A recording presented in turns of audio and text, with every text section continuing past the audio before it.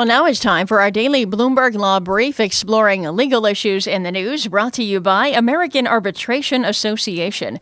International trade or business dispute resolved faster with the International Center for Dispute Resolution, the leader in alternative dispute resolution around the world, ICDR.org.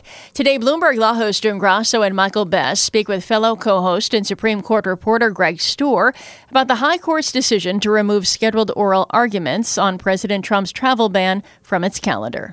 Greg, tell us what the court decided to do here. This is just a one-paragraph order, and it asks the parties to file briefs saying whether the current case before the justices has any ongoing importance, whether it's legally moot.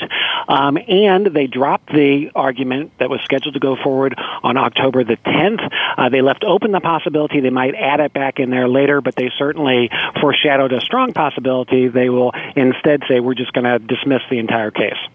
So what is it that what can we expect the government to urge them to do on this? It's a really good question, Michael. The government so far hasn't addressed this moment that we all sort of knew was coming. The temporary policy expired on Sunday, and it was always kind of clear that there would be a question. What would happen when the president issues something to replace the temporary policy? And the Justice Department always sort of ducked that question.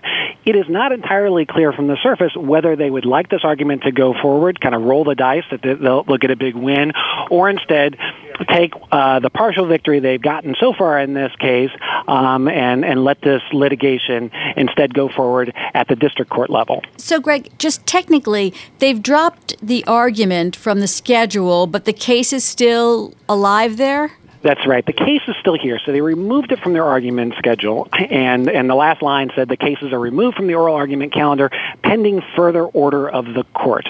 So they've left themselves open the possibility, if they decide this really is a case we should decide now, they've left open the possibility that after they've had more time to digest this new policy and what it might mean, that they add it back onto the argument schedule at a later point.